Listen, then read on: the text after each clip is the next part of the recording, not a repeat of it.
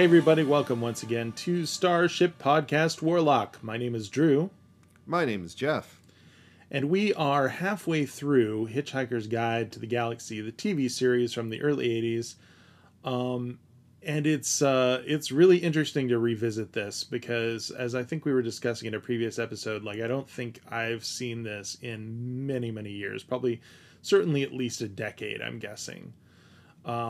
So it's pretty wild to be checking it out again.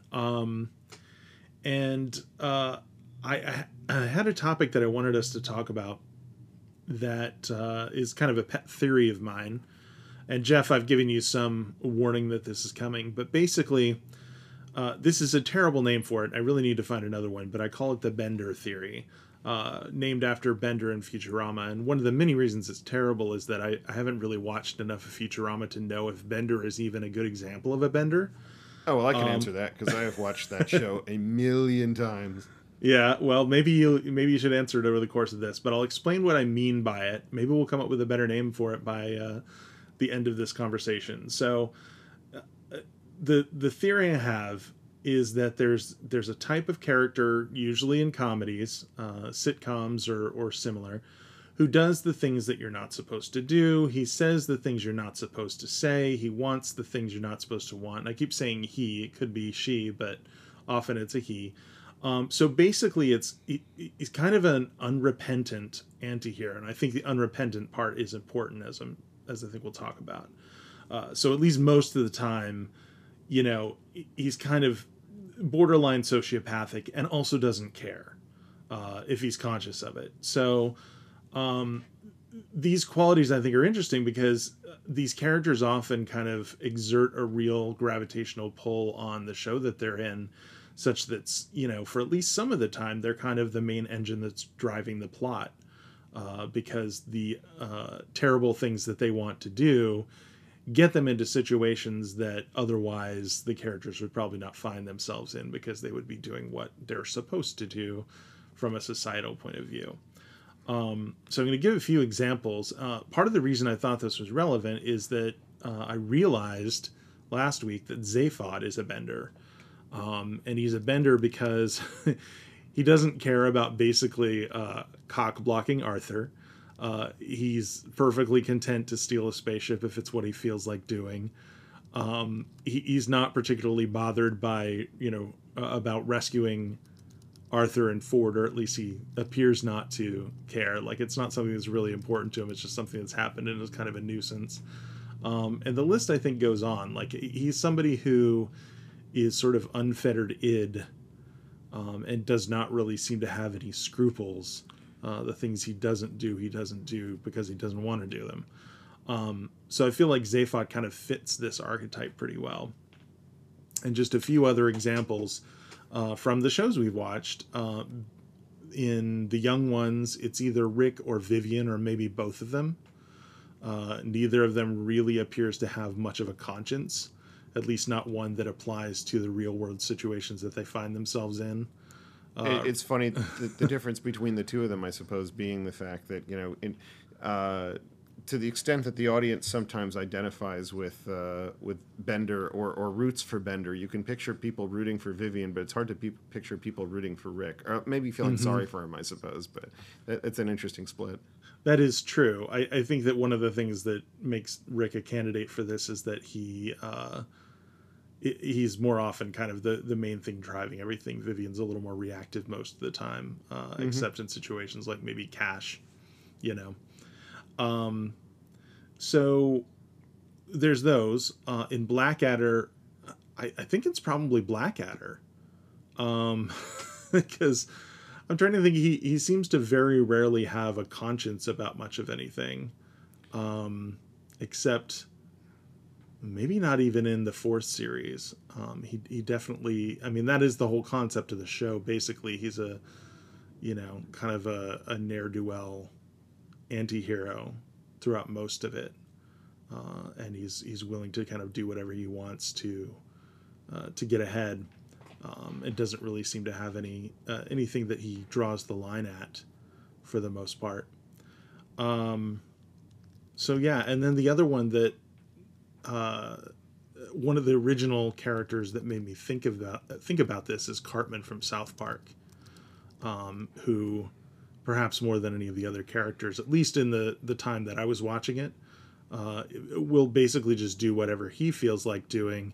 And he's basically a little asshole pretty much all of the time, but we kind of enjoy it. And I have theories about why we enjoy it too.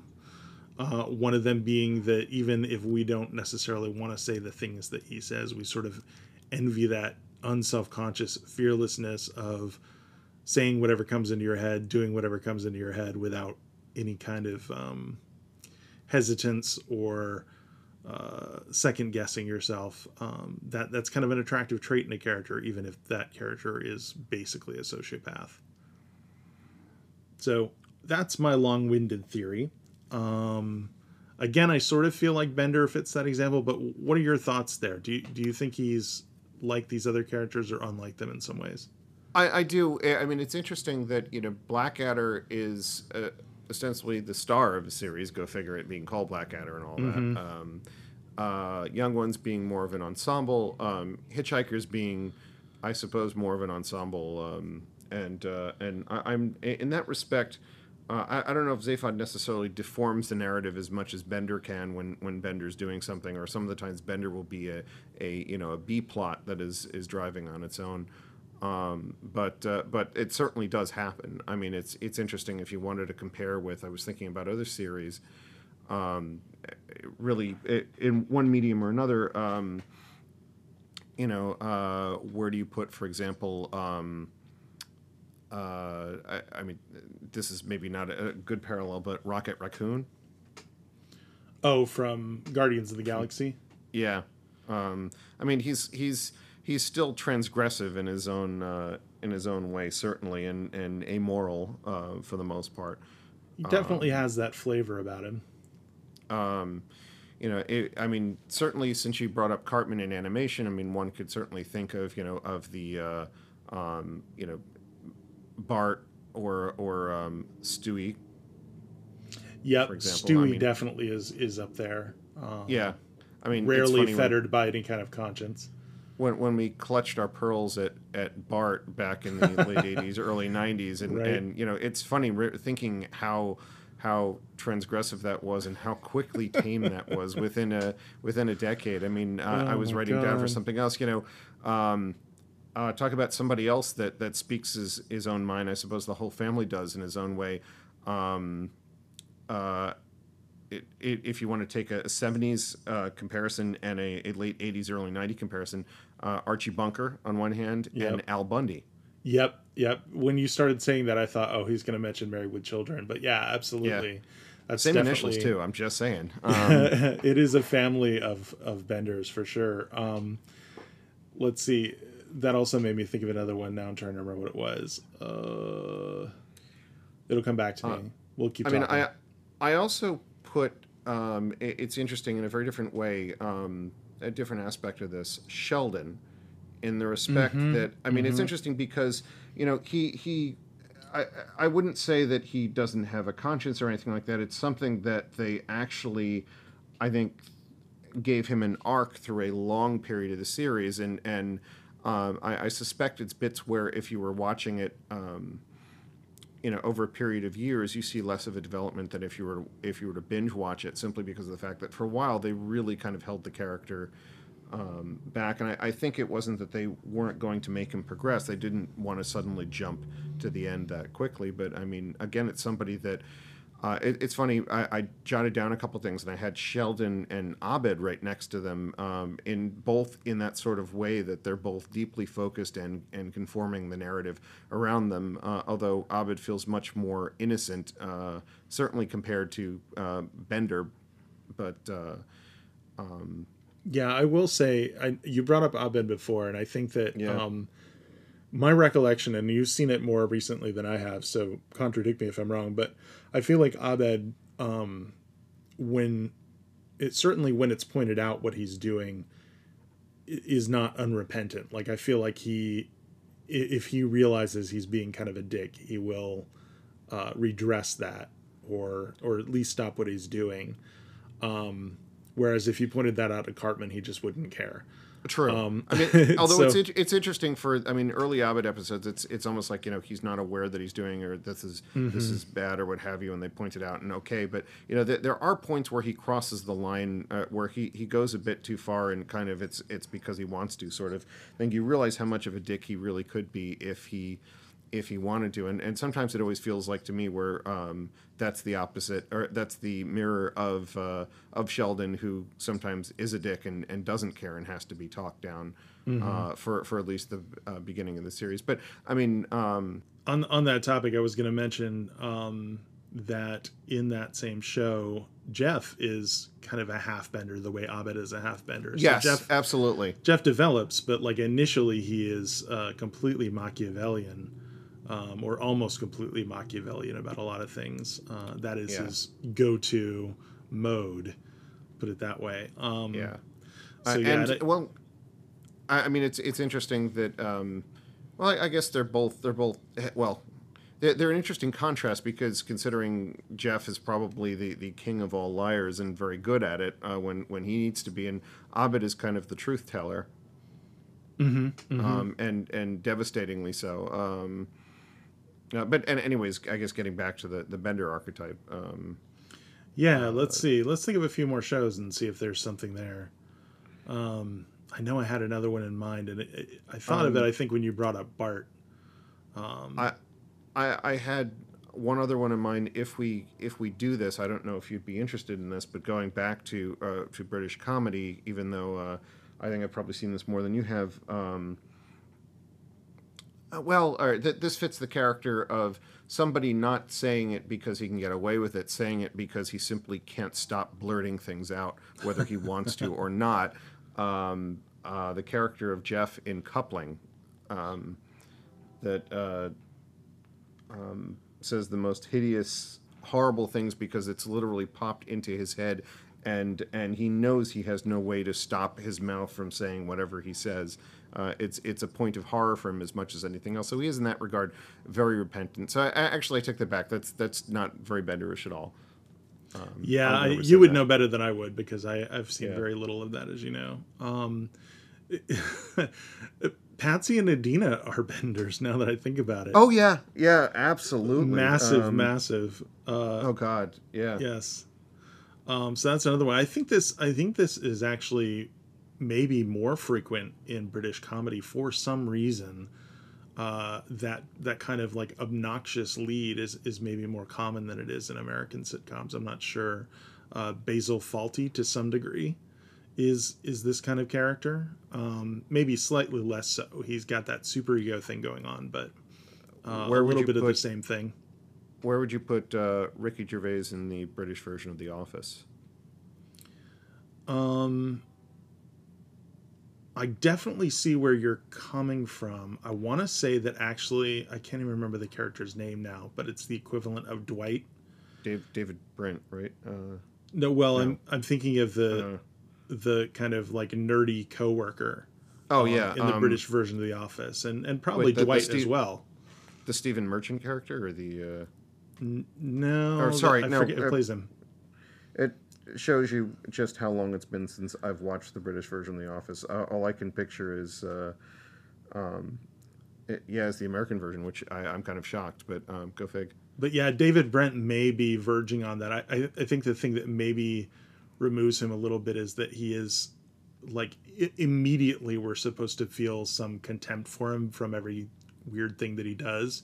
And also I think he thinks he's doing the right thing most of the time. Whereas, again, someone like Bender or Cartman know that they're being dicks, but they just don't care. Like, they're like, forget, I don't like humans, so I'll do whatever I want. I'll give you one, particularly in I don't like humans type of thing. How do you feel about Sean in The Good Place? Explicitly a demon. Yeah, I mean, he's actually an antagonist in that case, but... Yeah, I feel like it's probably got to be a regular. Yeah. And not that he's not a regular, but he appears at specific times for specific reasons. Like if there were one of the main cast that were like that, it would be another story. But I do adore that character, of course. as I know does Mark Evan Jackson.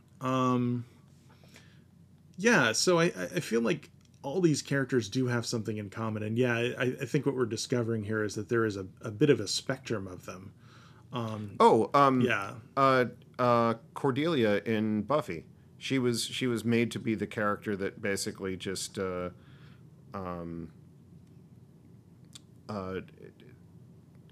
mean, was made for that purpose essentially. I can Which see is, that, but yeah. you bringing up Buffy makes me think of an even better example in that show, which is Spike. Oh yeah. Oh God, yeah. Yeah, I would agree with that. Yeah, let's see what else is there that we could kind of. I still. Oh, I thought of Alf a few minutes ago. Ah, I killed me. I mean, Just trying to do the laugh. again, I haven't really seen enough of it, but I think it takes him a long time to not be self-centered in any given situation. Not a long time in the show, but even a long time sometimes in the episodes to kind of realize what he's doing. But Oh, I can't wait until Marina listens to this episode. I don't know if she will. She might not have gotten this far, but let's see. I was gonna say Cece and the Nanny because now I'm thinking of shows that she likes that we've watched. Yeah. I watched very little of that show. Sophia is a little bit of one on the Golden Girls. I was about to bring that up. There is a little bit there, yeah, but she's Yeah, not. I mean- she's not amoral. That's the thing. Like she's just unapologetically direct, I suppose. Yeah. But yeah, I'd thought of that. I'm glad you mentioned that. But yeah, I do think all these characters, I mean, even the ones that we're saying, not quite, they do have some element of that kind of vicarious, unself-conscious impulsiveness that I think makes these characters attractive. And I think that's why Zaphod is fun, because he just doesn't care. He'll do whatever he wants. Like it's Hey, he's just this guy, you know? exactly. Which I think they may have missed a little bit in trying to make him too much like George W. Bush in the movie.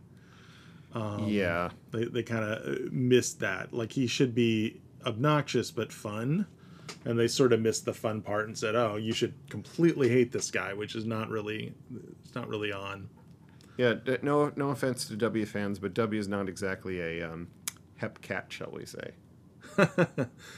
Yeah, I mean, definitely there is at least a significant segment of the audience that will look at that character and not find them to be an attractive role model. Yeah, I think I don't know that Zaphod ever is, but I think you nailed why that didn't work very, very easily. Even though, I mean, you know, I'll give Sam Rockwell credit for trying, but yeah, just not the right take. I have to agree. I mean, he absolutely could have played Zaphod the way that Zaphod needs to be played. I think just the choices that were made there were, yep, they kind of just missed what makes Zaphod work. Here's something that dawned on me. Where do you put, like, say, a Captain Jack Sparrow on the continuum? Yeah, I mean, I think he's definitely in there somewhere. Someone who would be a villain if he weren't that charming. Arguably as charming. Like Draco Malfoy would not be a Bender. No. But I do think that... Fred and George. What's that? Fred and George Weasley. Oh, maybe, but I was thinking of something else. What was the show we were just talking about? I'm losing my mind. I really am. Let's see. After AbFab, we'll rewind this and listen to this on our own time, I think. Right before I brought up Harry Potter, you said... Captain Jack Sparrow. That's who it was. Oh, yes. Yeah. Well, I think maybe what I was going to say is that I think that being charming is also part of this. I mean, not that Cartman is charming as such, but there's something endearing about the little obnoxious twit, you know? Well, I'm sure I think that has to be the case. There's a little bit deep down that you know, some mysterious part of ourselves that I think may want to do bits and part of it. Not necessarily Cartman, some of the more frightening aspects of his character per se, Yeah. or even Bender going and looting, or if we're going to take this to the logical extremes. I mean, Rick Sanchez is not a role model. I'm just saying. Yeah, I mean, actually, that's a really good example. Even from just what I've seen, he's absolutely a Bender, from what I can tell. And I remember who I was going to mention before, which was Missy on Doctor Who. Ah, yes, good call. Once again, this sort of attractive villain character. But I mean, I think that maybe probably more so than any of the other masters, she also has that kind of like, God, it would be really fun to be her quality. Oh yeah, yeah. I mean, she's agent of chaos on her own side, sort of thing. Absolutely. I mean, given is bananas. I mean, given that Bender has another colloquial meaning that could be interpreted as homophobic, using it like this, it is such a good name that I really, I don't know, I hope I can come up with a better one, but I think that archetype is so fascinating. You could call it the bite my shiny metal archetype. It's a little long, but it's not bad. Well, that's what. Never mind. Let's get into watching. Yes, please. Maybe we should just call him Zaphods. This guy's a Zaphod. Doesn't roll off the tongue the same way, but maybe that is the right answer here. I'm good with that. All right. Well, let's watch our favorite Zaphod named Zaphod in episode 4 of Hitchhiker's Guide to the Galaxy. As always, there will be a slight musical break, and we'll be right back to watch this episode with you.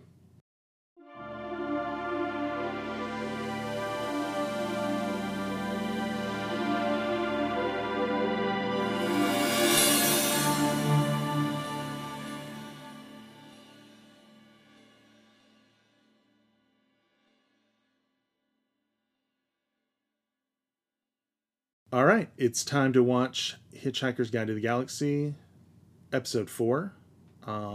As you know, we all have queued up our copies of the episode we're watching on Hulu.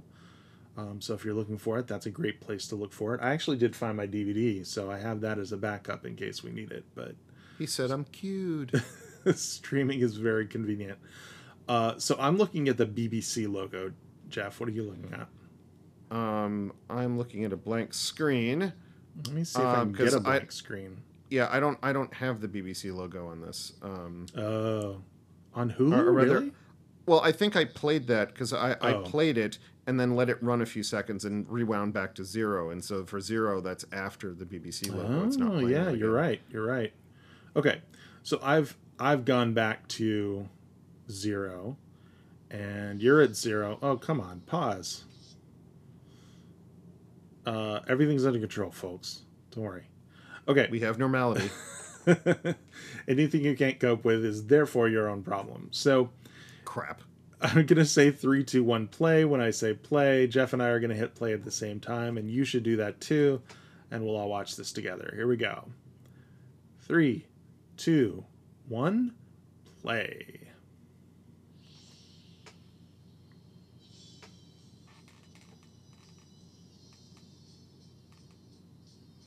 That doesn't look like the voice of Peter Jones.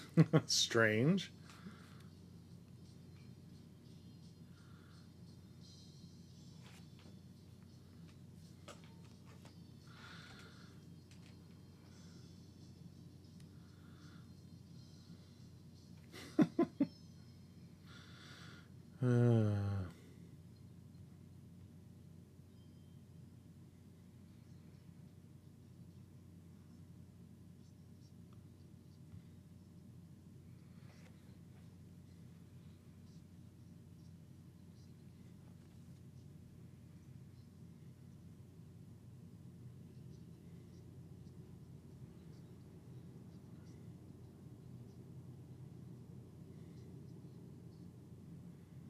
Notice no rings. Got that, George yeah. Lucas?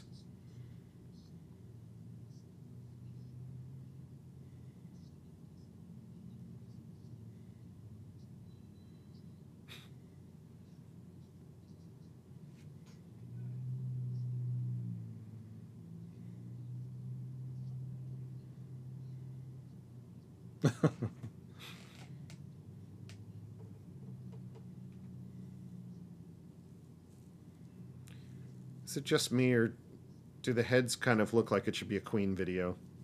Oh, a little bit, yeah. Imagine a two-headed Freddie Mercury. Huh.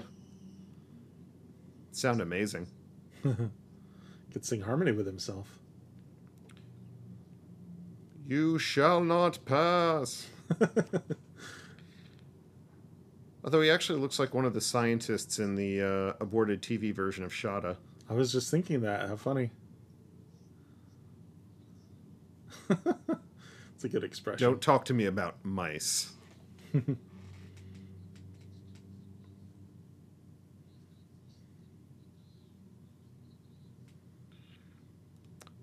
Down my left side.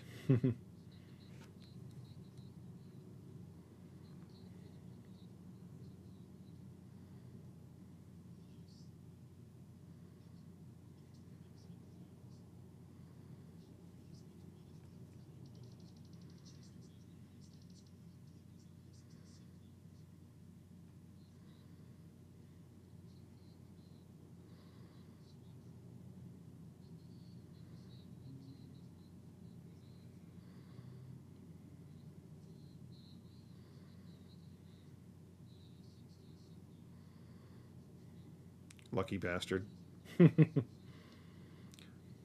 I've been in this confession dial. Oh, jeez.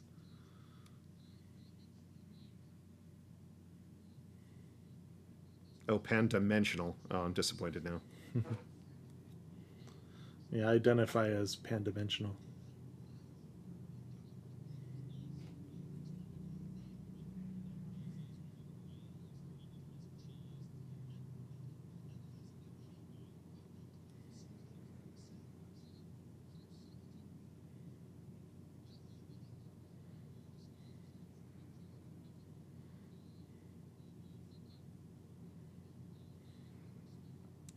You're converting him into a Cyberman?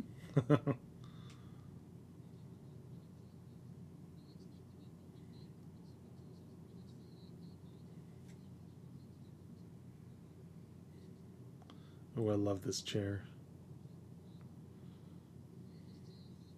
Looks like something that H.R. Giger would have designed. Yeah.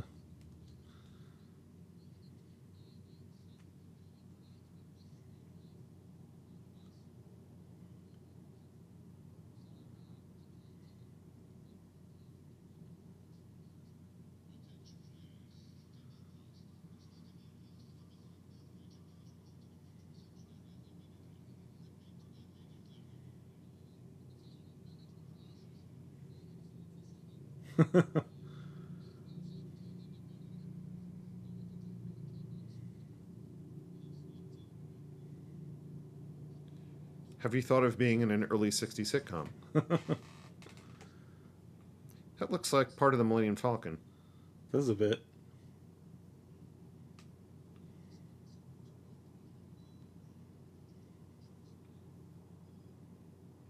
Why?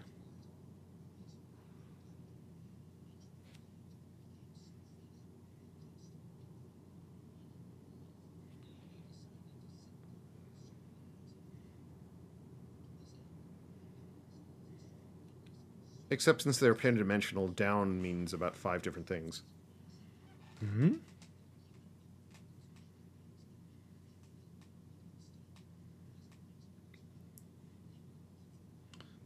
It's Maximilian from the Black Hole. Ha! Unlimited rice pudding. I see what you did there.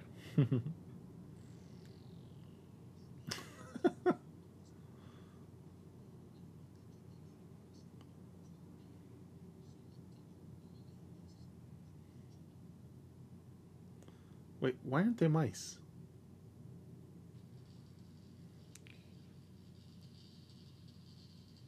These are mice projected as people. Oh. No, it's not.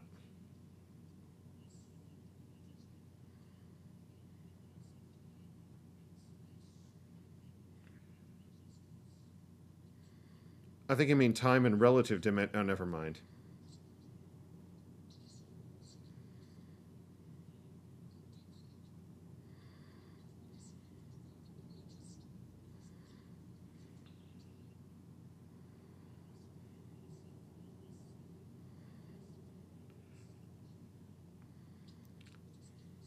Pay no attention to that man behind. Oh, never mind.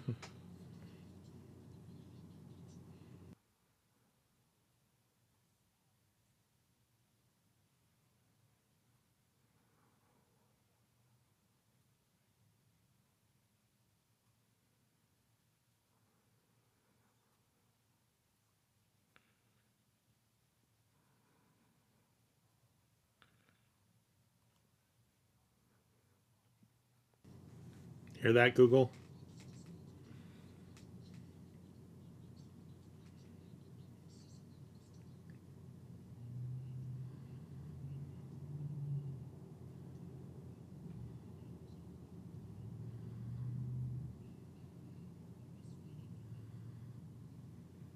Well, you can lead a Meggy Donkey to water, but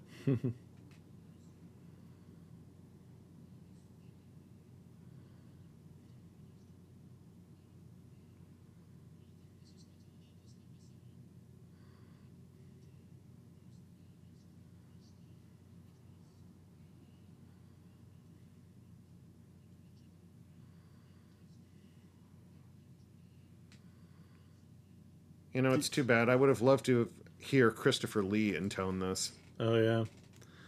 I feel like Deep Thought probably has like about 128K of memory. That ought to be enough. Oh no, that'd be 640K. No one would ever need more than that.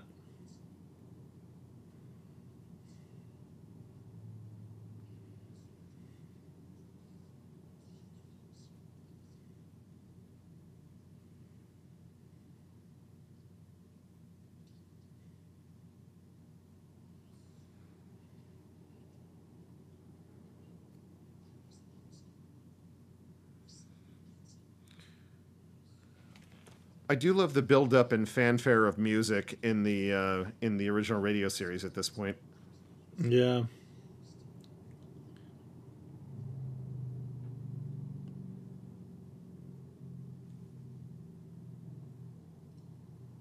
Another weird commercial break. Yeah, that was weird.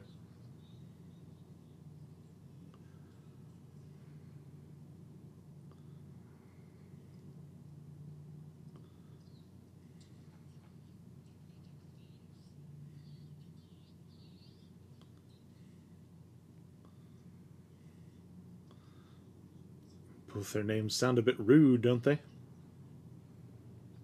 So did Slaughter Bartfast.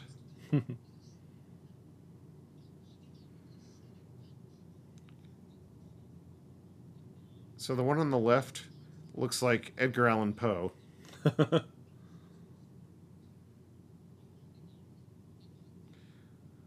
Or really bad 1970s Doctor Strange.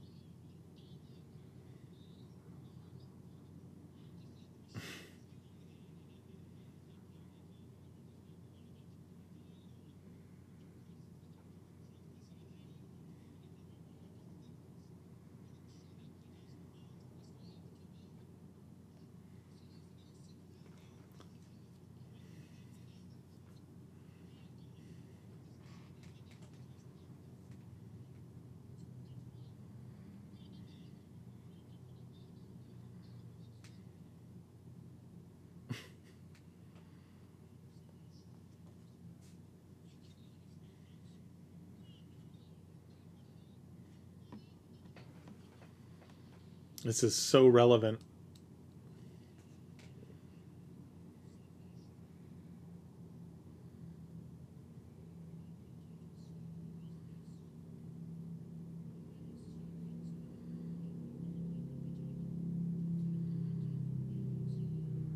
Although I do like the voice effect very much. Mm-hmm. And that's pretty consistent with the radio version too.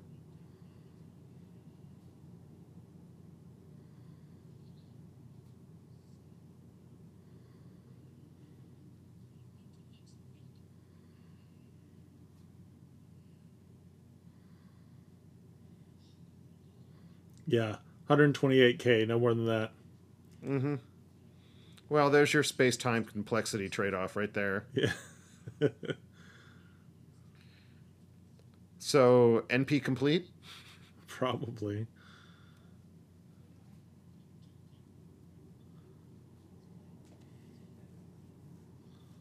God, I love his voice.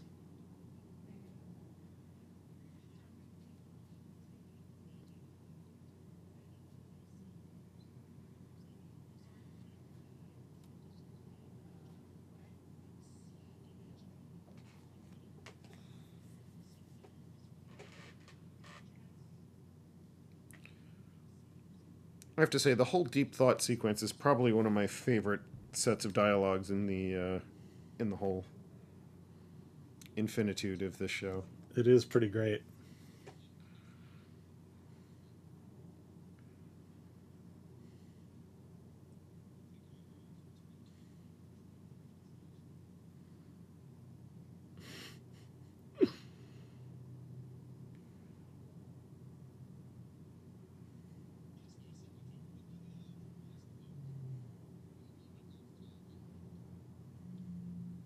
We needed a commercial break.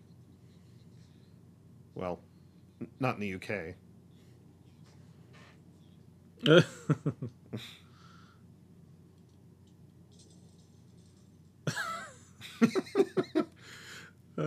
didn't remember Okay. that.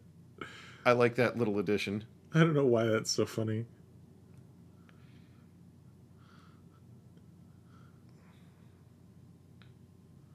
Fast forward then. Magic. And what does he do if thighs. somebody else comes and asks? He's not going to be able to show them the first I part of know. it anymore. Oh well.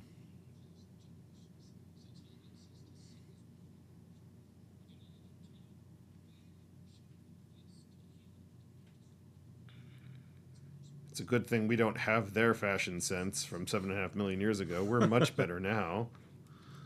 I mean, those are not bad. Kind of retro ancient. Space grease. Yeah. Space grease lightning.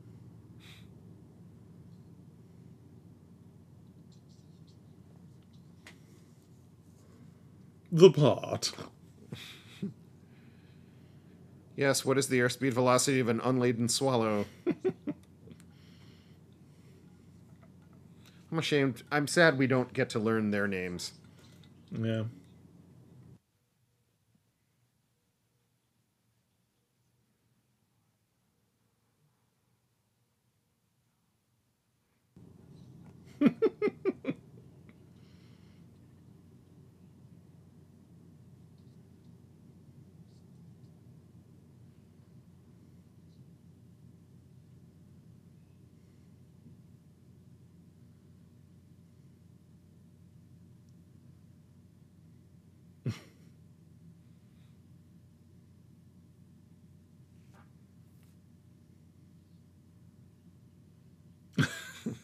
I love the pause. Yeah.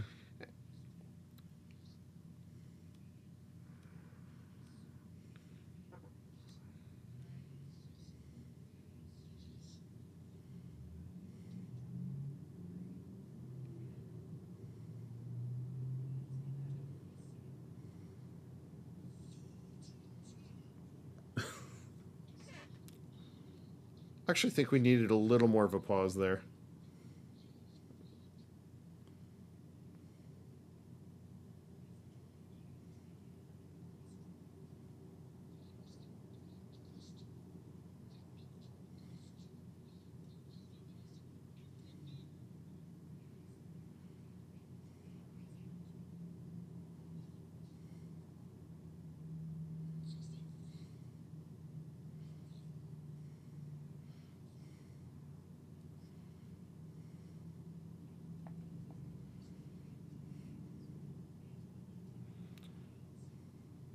Well, then how did you know how to find the answer if you don't know the question?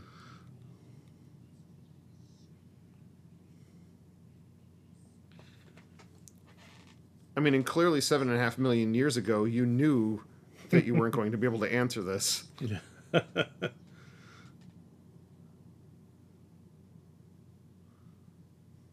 Well, he certainly bought himself a lot of time.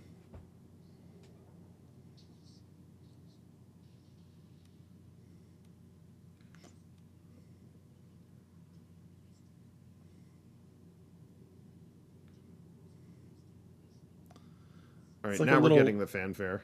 It's like a little mini sketch in the middle of this show.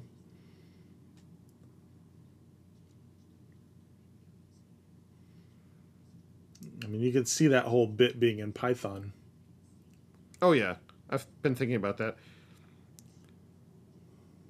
Thinking about the World Cup philosopher match and things like that. I mean, it's right up Python's alley.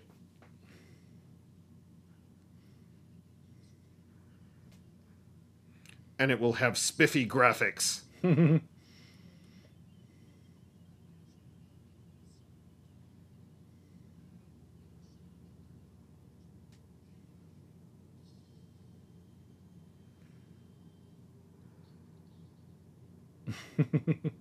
That's also very Pythonic. It is.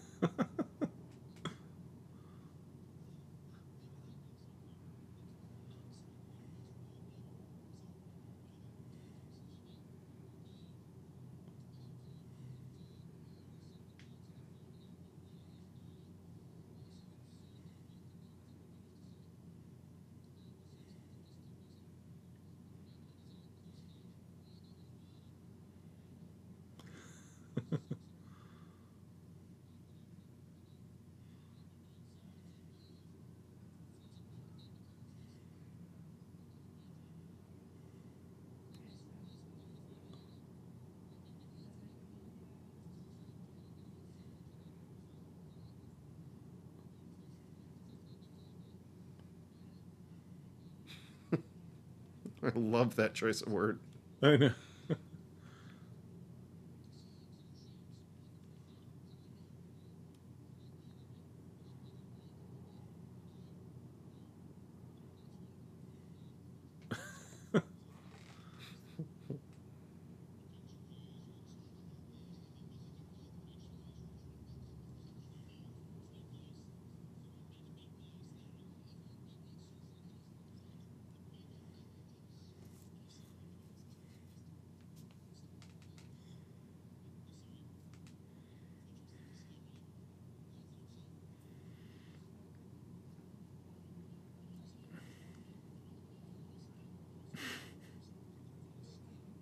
It's the Candyman down there.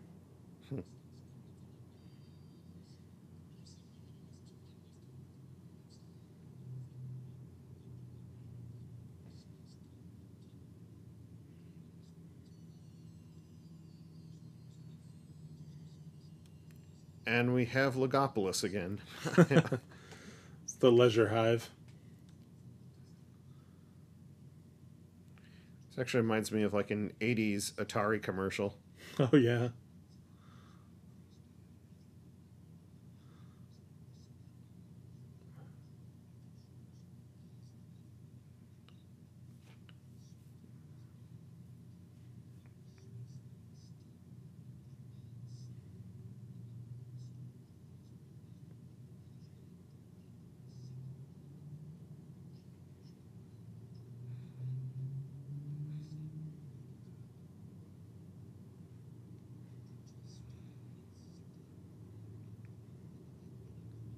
Looks kind of like the Oogie Boogie Man.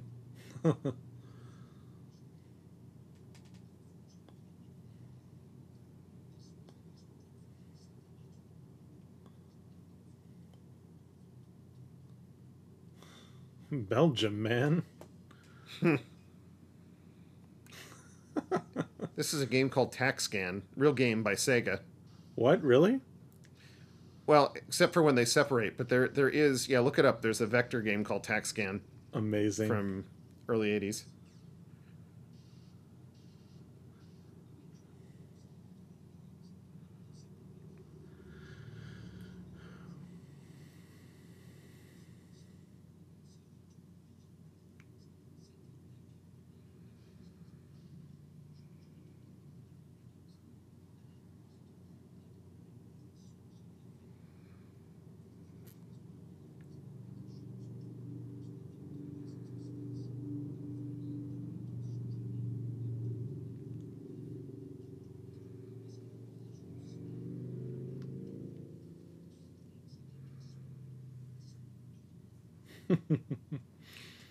That makes me think of Men in Black.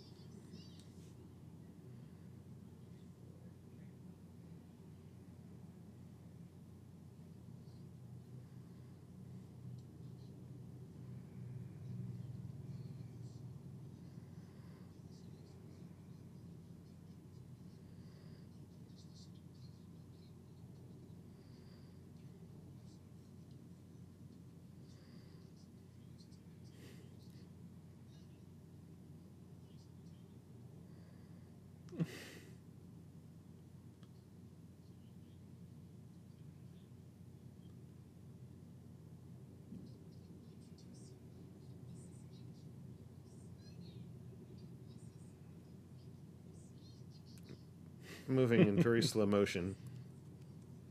That's that interdimensional thing.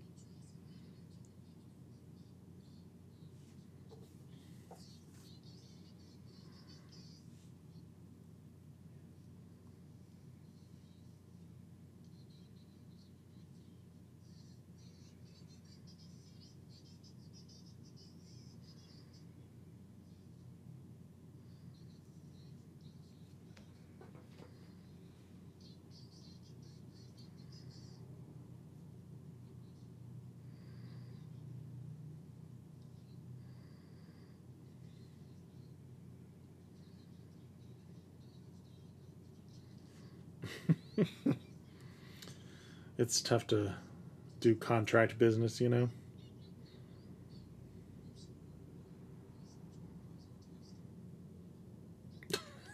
What the heck was that?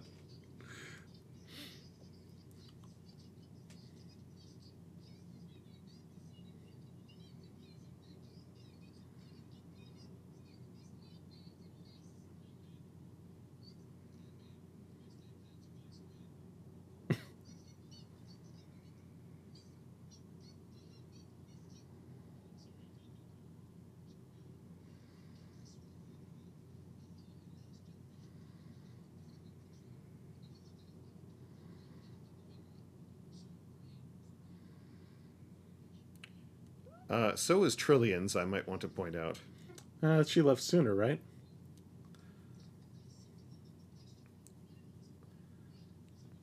Well, they said last generation. She's technically the last generation, but Oh, okay. point taken.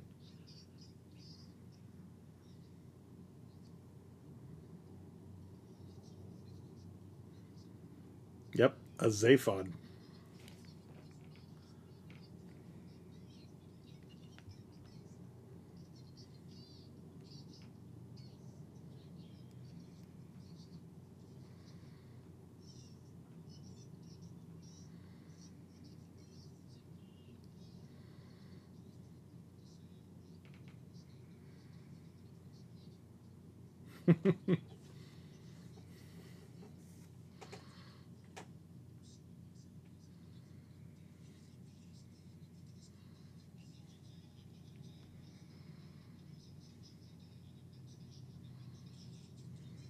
Look at that eye patch.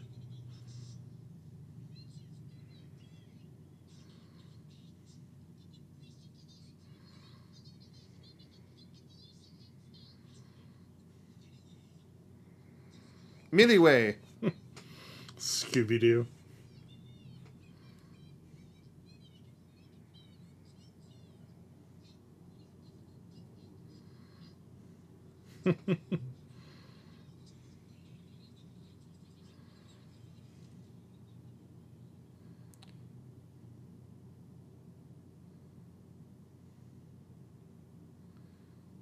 They left out part of the conversation with the mice, and I suspect it's because it's a lot more grating, I think, to listen to Yeah.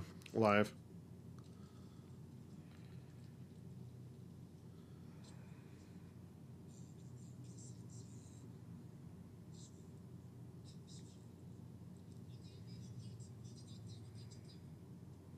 Speaking of Freddie Mercury.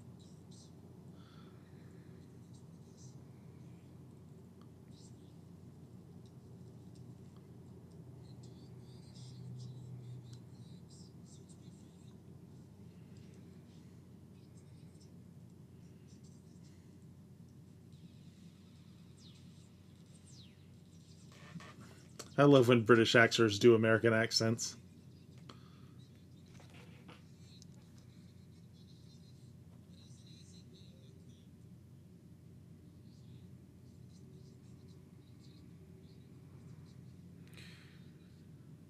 Of the fact this whole segment was devised as their little parody of Starsky and Hutch, where you have cops that are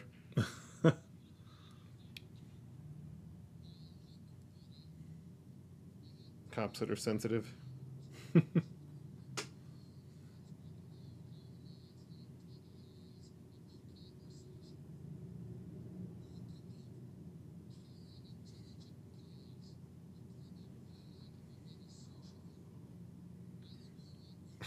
That was an interesting look. This is very relevant too.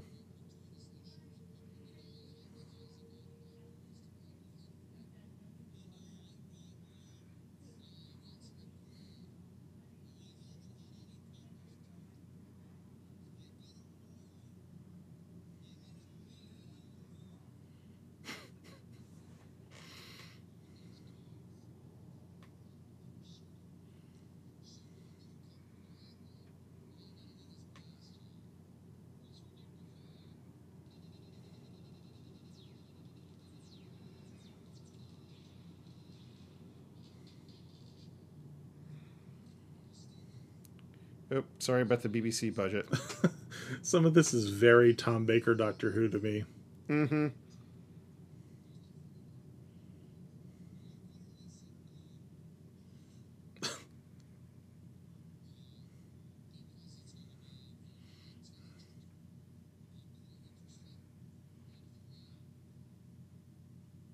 Or else pizza is going to send out for you.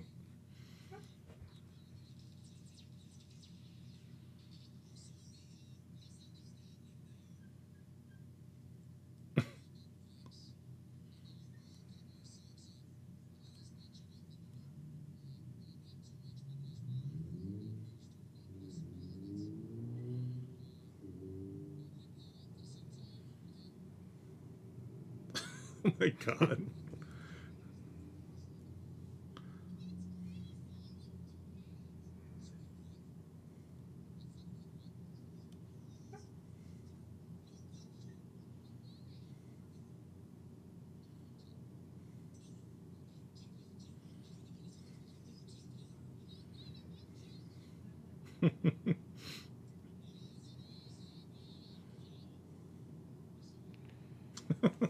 When constabulary duties to be done, to be done. A policeman's lot is not a happy one.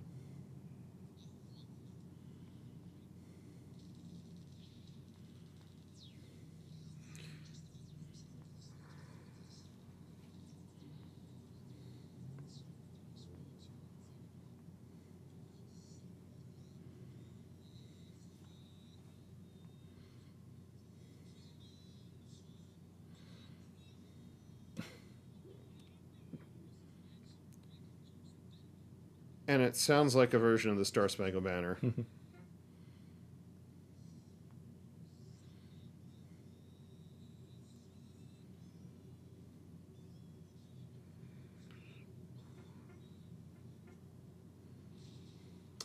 Link to next sketch.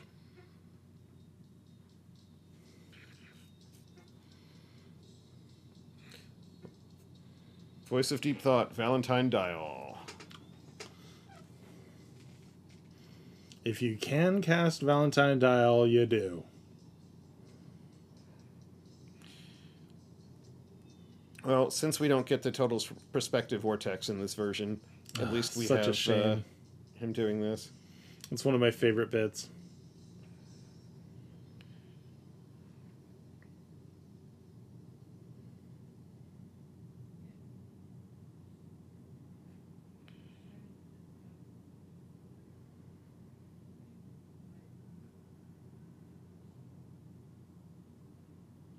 All right, that is the end of episode 4.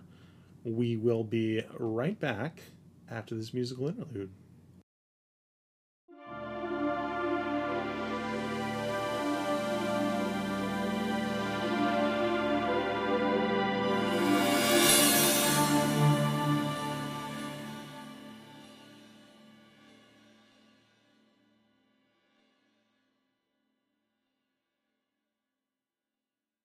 All right, Jeff, what did you think of episode 4 of Hitchhiker's Guide to the Galaxy? For an episode that kind of has a lot of exposition, it's probably, I think, the most enjoyable episode so far. I think I enjoyed that as much as the opening segments of part 1. I mean, like I said, the entire Deep Thought sequence I still find hysterical as much as, but both on a surface level and as just general knocks on philosophy and what have you. Maybe it just makes me feel more smart than I actually am. Like, I don't know, what does Chidi think about this? But I enjoyed that, and I think it keeps up even after that. And you know, I adore Richard Vernon, and every moment that he's on screen. The mice stuff might have dragged a little bit. They mercifully cut bits of it short. And even though it has one of my...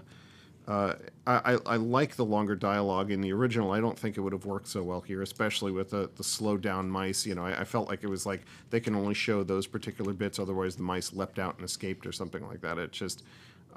I think the less of that we saw, the better. And so even though they put in the bit about his brain being diced, which was in the original radio script, but excised, and I think otherwise didn't make it in there until the books. I feel like that was just about the right length. And as far as Shooty and Bang Bang, as I think their names are referred That's to. right. You know, my only complaint is I think the pace could have been a little quicker for that, and in a couple cases where they banter, even though it's the same voices as the radio series, but I'd almost chalk that down to direction and editing as much as anything else. But that's my only quibble, and it's a minor one. So overall, yeah, I enjoyed it. Yeah, I have to agree. I would definitely agree it's my favorite episode so far, apart from those opening bits of the first episode. There's just so much in it. I think when I was younger, I probably was not as into the Slarty Barkfast bits, but now, like, just huge amounts of both that portrayal and the content of it, I find super appealing and really expressive, I feel like, of the perspective that Douglas Adams puts onto this whole thing. And I do really love the whole bit about stop science so philosophers still have a job, a kind of intellectual Luddite sort of situation, which I think is, as I say, still so relevant. So yeah, I have to agree. The policeman stuff is goofy, and I think, like I said during the thing, this is one of the first times I've really noticed this being kind of a series of sketches. So we have the book comic monologues, and then we have the whole Deep Thought flashback. We have the Shooty and Bang Bang bit, which is basically just a sketch about police, and they appear kind of for no real reason at all. Yeah, it's the link to get us to Milliways. Yeah, big spoiler there, but yeah, I just never noticed how like Pythonic this is. Like, I think I realized how strung together and episodic it is, but like just that whole thing. And maybe this episode may be the best example of that, because I feel like everything from getting onto the Vogon ship to now was more plotty, and maybe that's why it's not as much fun. I mean, there's a couple little sketches on the Vogon ship, but there's a huge amount of kind of like science fiction plot in there, sort of dragging it down. I mean, in a way, I mean, the series in general kind of feels like that it's kind of 2, 2, and 2. Really, the first is the escape from the Earth. The second is Heart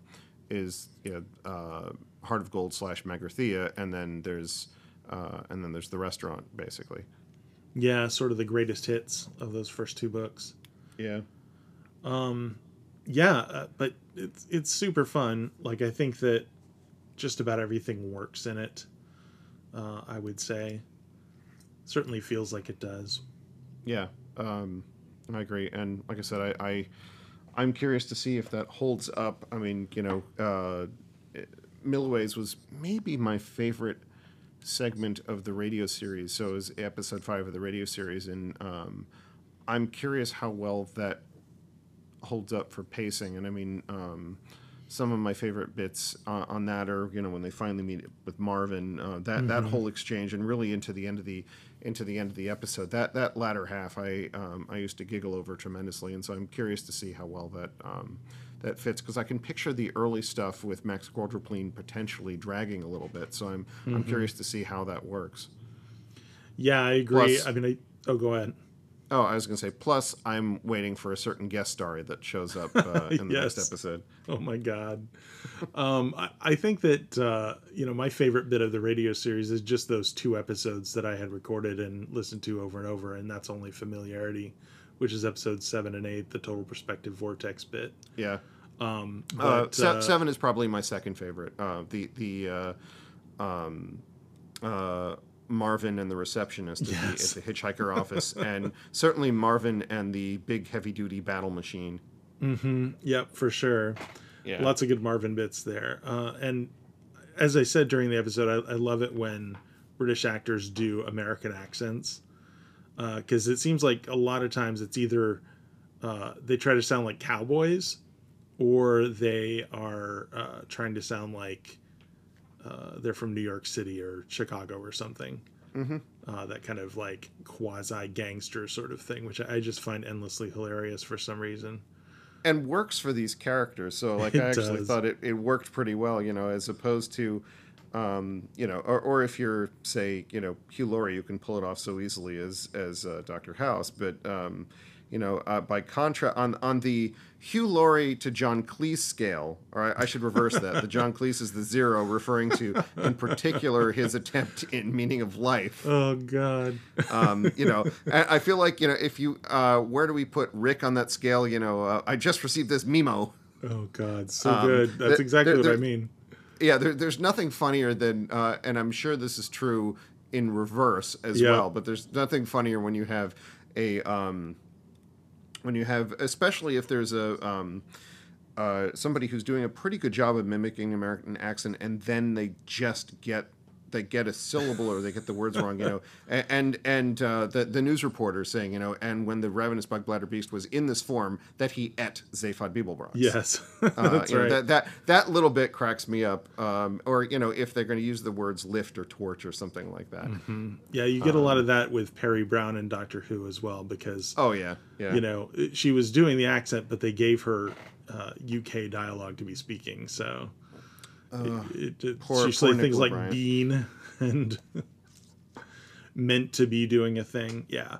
But it is really, really funny. I mean, there are, of course, a lot of British actors who do perfect American accents. I always think of Kate Winslet in Eternal Sunshine, and there's a whole bunch of them. But I love these kind of comedy American accents that crop up in Python and a bunch of other stuff like that are just so like broad and over the top. I mean, to be fair, in reverse, the Brits had to suffer Dick Van Dyke, and yes. And I'm sorry, but I dearly love Lin-Manuel Miranda, but I don't think that his accent was kind of all over the place in the sequel as well, sadly. In But the sequel. Mary Poppins Returns. Oh, I forgot that existed. Yeah. I think I'll go back to forgetting that existed. Okay. Oh man. They really cast him as a British person. They did. They did. He was a Leary, a street lamplighter, basically. Was it just a tribute to the Dick Van Dyke thing? No, no. He has a supporting role in that one, and kind of the Dick Van Dyke-ish role. Although they found an excuse to bring Dick Van Dyke back for scene, and he still dances. He's in his 90s on that. Oh my god! I didn't even know he was still alive. Yeah. But and Wow. Emily Blunt did a good job, and I think something a little more pricklier and closer to the original books to some extent. But the movie was okay. I mean, none of the music. I think the big difference for me is if the music was memorable, if it was a decent pastiche and all that, but if like the music had been memorable enough that I was still singing it, then that would have that could have excused a lot of other potential flaws. But as it was pleasant. It wasn't bad. It was pleasant, but I wouldn't go beyond that. I sort of want Mary Poppins, where the Mary Poppins character is a Zaphod. I guess that's sort of like the grown-up version of the Cat in the Hat.